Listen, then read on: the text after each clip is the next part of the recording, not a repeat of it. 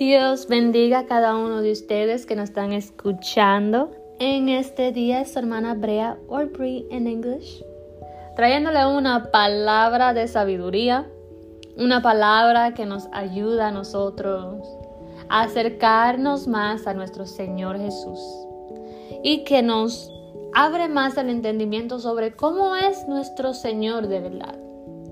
Because nosotros le servimos a un Dios muy poderoso, un Dios que se manifiesta en diferentes formas, right? And so, le había hablado sobre el peligro que hay en no consultar al Señor. Y nosotros sabemos que el Señor quiere que le consultemos para todo. Para todo el Señor quiere que le busquemos, ¿verdad? Si voy a emprender algo, el Señor quiere que le busque. Si voy a comenzar una relación, el Señor quiere que le busque. Si voy a tomar X decisión con mi hijo, mi familia, si eres casada con tu esposo, el Señor quiere que tú le busques, ¿verdad? Él quiere que tú busques el consejo. Él quiere que tú busques su opinión en aquella materia, en aquello que tú estás pensando. Porque Él es el centro de nosotros. Él es el centro de mi vida. Y se supone que si Jehová es el centro de mi vida, yo tengo que, desde el centro de mi vida, que es Jehová, entonces tienen que fluir las cosas. Desde adentro, desde la relación que tengo con Jehová, tiene que fluir todo lo que sucede alrededor de mí. Yo le había hablado sobre el peligro que hay en no consultar al Señor. Ahora quiero hablarles sobre el peligro que hay en consultar al Señor y no obedecer. Cuando consultamos al Señor y no obedecemos, porque una cosa es consultar al Señor. El Señor puede hablar. El Señor te puede decir que sí, que no o espera, pero está en ti en tomar la decisión de esperar o de avanzar o de no hacer nada al respecto. Entonces, le he estado hablando sobre el rey Josafat, rey de Judá, quien hizo una alianza con Acab, rey de Israel. Josafat hace una alianza con el rey Acab, entregándole a Acab su hijo para que se case con la hija de Acab. Esto hace que estos dos reyes se unan y que ellos sean como unos, ¿verdad? Si Acab iba a la guerra, ya Josafat tenía que dar la cara por este hombre, por este rey, porque ya eran aliados. El rey Josafat, desde el principio, cuando él recibió la corona de ser rey, de reinar a Judá, él se propuso en su corazón hacer lo bueno delante del Señor. Él puso en su corazón de que iba a buscar al Señor en todo. Él iba a buscar la guianza del Señor en todo. Yo quiero hablarle un poco sobre el rey Josafat. Y este instante, el rey Josafat viene y visita al rey Acab. Y el rey Acab le está diciendo, bueno, hay una tierra y esa tierra me pertenece. Yo la voy a ir y la voy a capturar. El rey Acab habla con los profetas y los profetas le profetizan, sí, ve y el Señor te va a dar la victoria. Acab le plantea este plan a Josafat y Josafat le dice, bueno, tú y yo somos como uno, tú sabes, como dice en Santo Domingo, tú eres mi pana. Tú y yo somos como uno, mis tropas son tus tropas, ciertamente nos uniremos a ti en batalla. El rey Josafat le dice al rey Acab, sí, es verdad, yo me voy a unir a ti, rey Acab, pero no habrá hombre de Dios aquí en Israel que hable palabra de Dios. Y Acab le dice, ay sí, hay uno, ese hombre no me dice nada bueno, todo lo malo, todo lo negativo, eso es lo que ese hombre me profetiza, Micaías. Entonces vienen y traen al profeta Micaías. El profeta Micaías le dice, qué es lo que va a suceder allí y cómo Acab va a perder su vida. Entonces, ellos van a la guerra y sucede todo lo que el profeta Micaías había profetizado. Ahora, Dios tuvo misericordia con Josafat y Josafat llegó a su casa bien. Right? El problema está en que Josafat había formado una alianza con Acab y la alianza que él tenía con Acab ya era tan fuerte, era más fuerte que la propia palabra que el Señor había dado. El Señor había dado una palabra de que si ellos iban a guerra a pelear a Ramón de Gilead, Acab iba a morir. Pero no había nada que sacara a Josafat de esa alianza. Solamente la muerte de Acab soltó a Josafat de esa alianza. Josafat recibió palabra del Señor porque él buscó, él consultó, él buscó la opinión de Jehová. Y así, aunque él tenía la palabra del Señor, él se fue a dar la cara. Él se fue a apoyar. Él se fue a fortalecer al rey Acab. Y esto lo vemos muchas veces en la Biblia. No solamente ocurrió con el rey Josafat. Déjame darte un ejemplo. Había también en Primera de Reyes el rey Salomón. El rey Salomón muere y su hijo Rehoboam toma el reinado, ¿verdad? Todavía la nación de Israel es una. Y vienen a Rehoboam y le dicen, tu padre fue duro. Ayúdanos con la labor que tu padre impuso en nosotros. Y los tases que son fuertes. Ayúdanos. Entonces el rey Rehoboam fue y buscó consejo con los ancianos y los ancianos le dieron un buen consejo. Le dijeron que haga como ellos están diciendo, como el pueblo le está pidiendo, y él lo va a tener a ellos como sus aliados. Pero Rehoboam fue y buscó consejo también de sus consejeros que eran de su edad.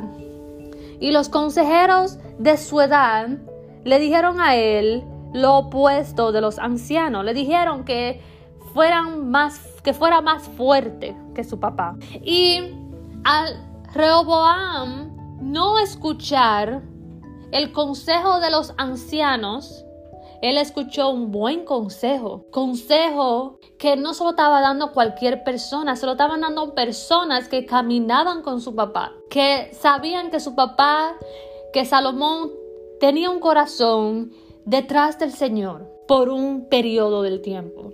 Personas que conocían la palabra de Jehová. Y Rehoboam hizo lo opuesto.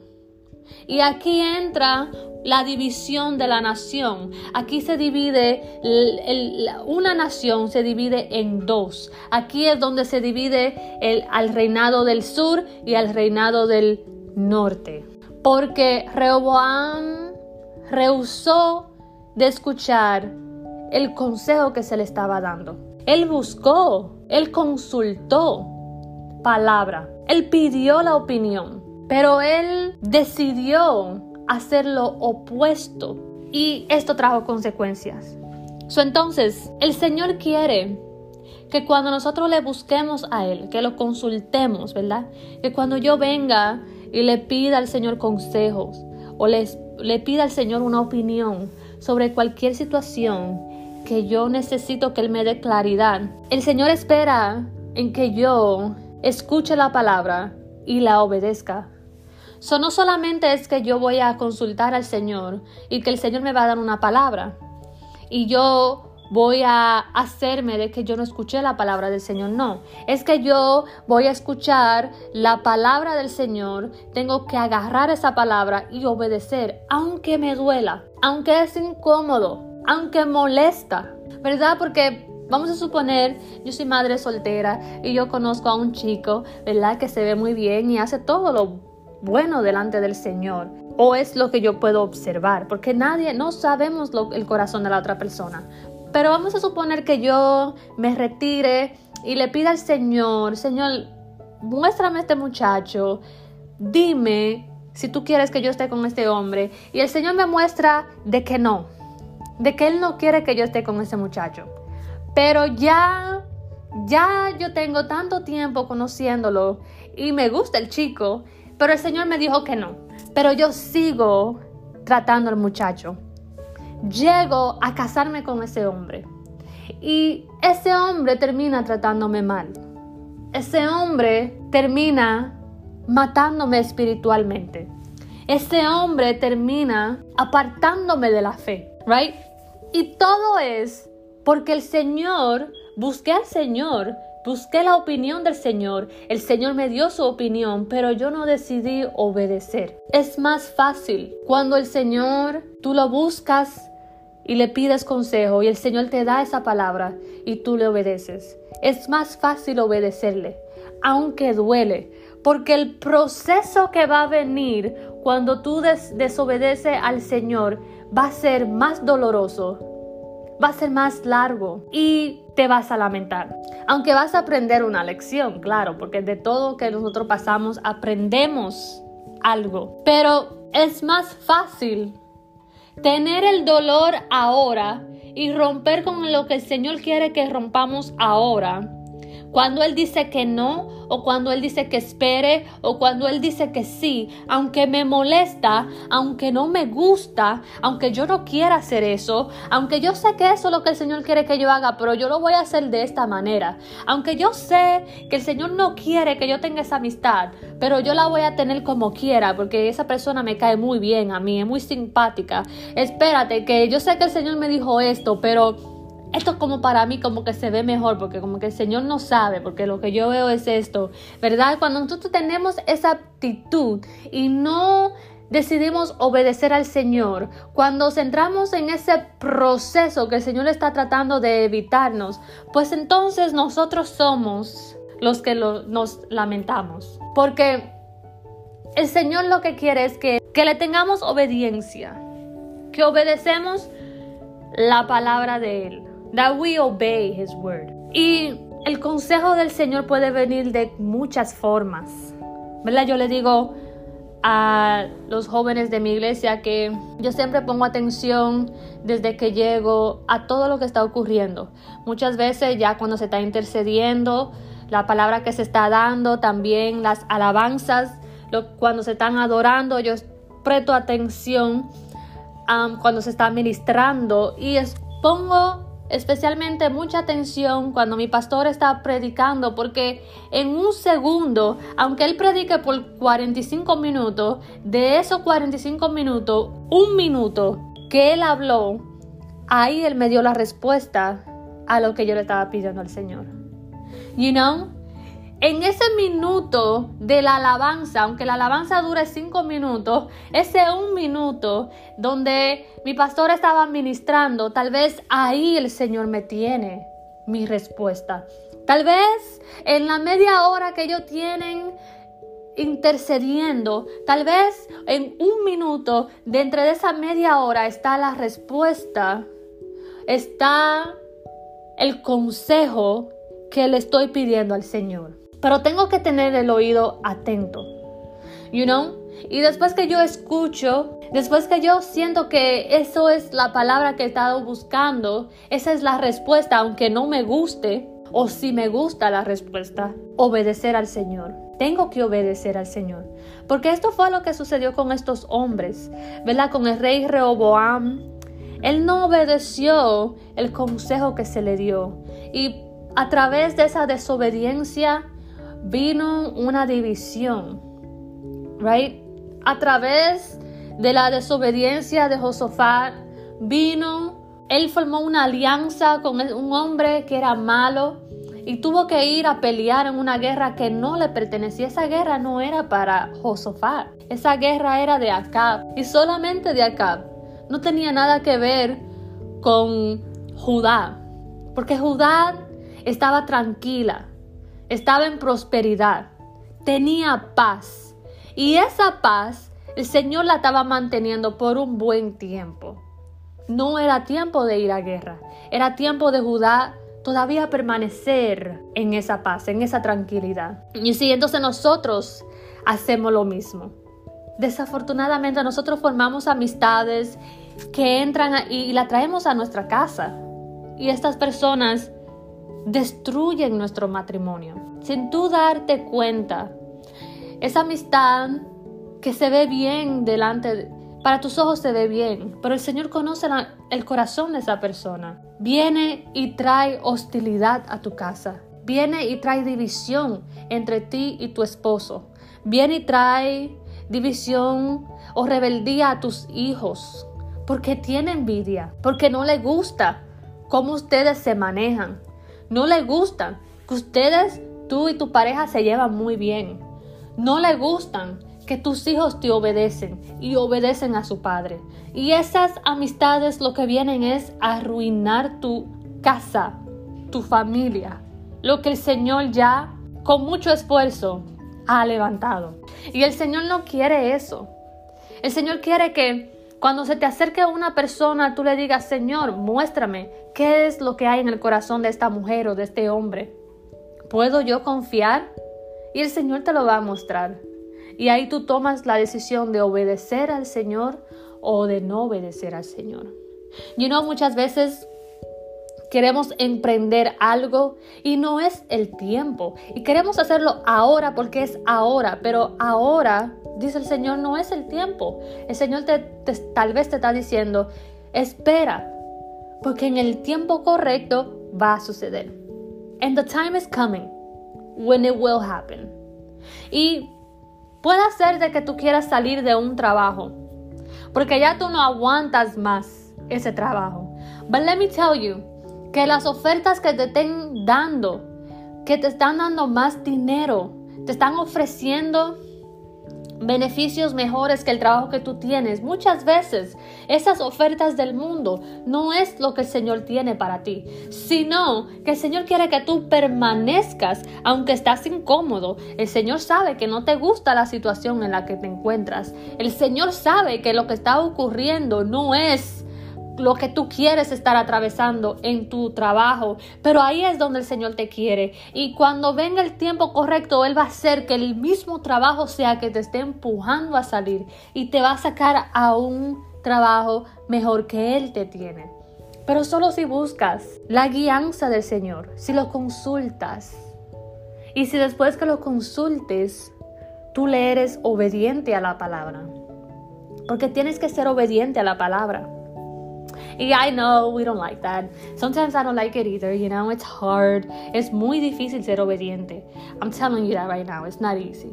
Hay hijos que son obedientes, que le vienen naturalmente. And I'm like, wow, Dios le bendiga. Ese niño es tan obediente, se le ve tan fácilmente obedecer a sus padres, obedecer a las autoridades, obedecer a lo que se le está diciendo. Pero hay personas like me, que se me hace un poquito difícil. And I'm like, really? Do I have to do that? De verdad tengo que hacer eso. Pero yo lo puedo hacer así, y lo puedo hacer así, y es más rápido así, Y tal vez eso no es lo que el Señor quiere. El Señor quiere que yo lo haga exactamente como Él me dijo que lo haga. No que lo haga así, ni lo haga así, sino que lo haga como Él me lo mostró. And so it's hard. It's very hard. Es bien difícil ser obediente, porque muchas veces, como por ejemplo si tú eres madre soltera y estás pasando mucho trabajo y tú ves que es más fácil hacerlo de esta forma, pero el Señor te está diciendo que lo haga de esta forma después que tú lo consultaste. Tú estás en ese medio de que o lo hago como el Señor me dijo o lo hago como de esta manera, porque de esta manera se ve más fácil que como me mostró el Señor, Pero déjame decirte que es más fácil, es way easier cuando tú obedeces la palabra del Señor y lo haces de la forma que el Señor te está mandando a hacerlo.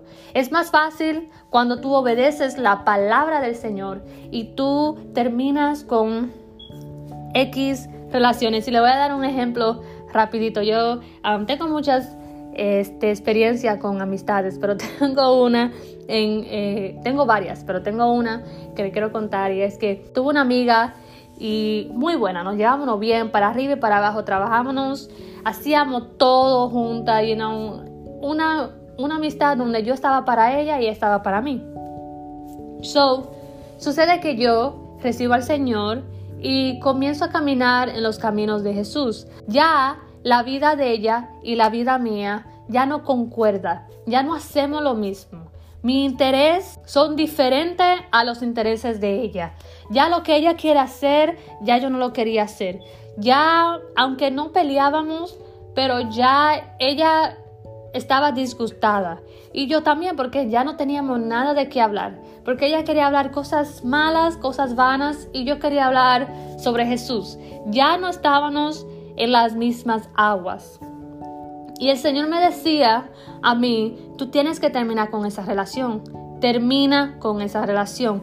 Siempre, todos los días me decía, termina con esa relación. Y yo le decía, no, Señor, pero esa es mi amiga.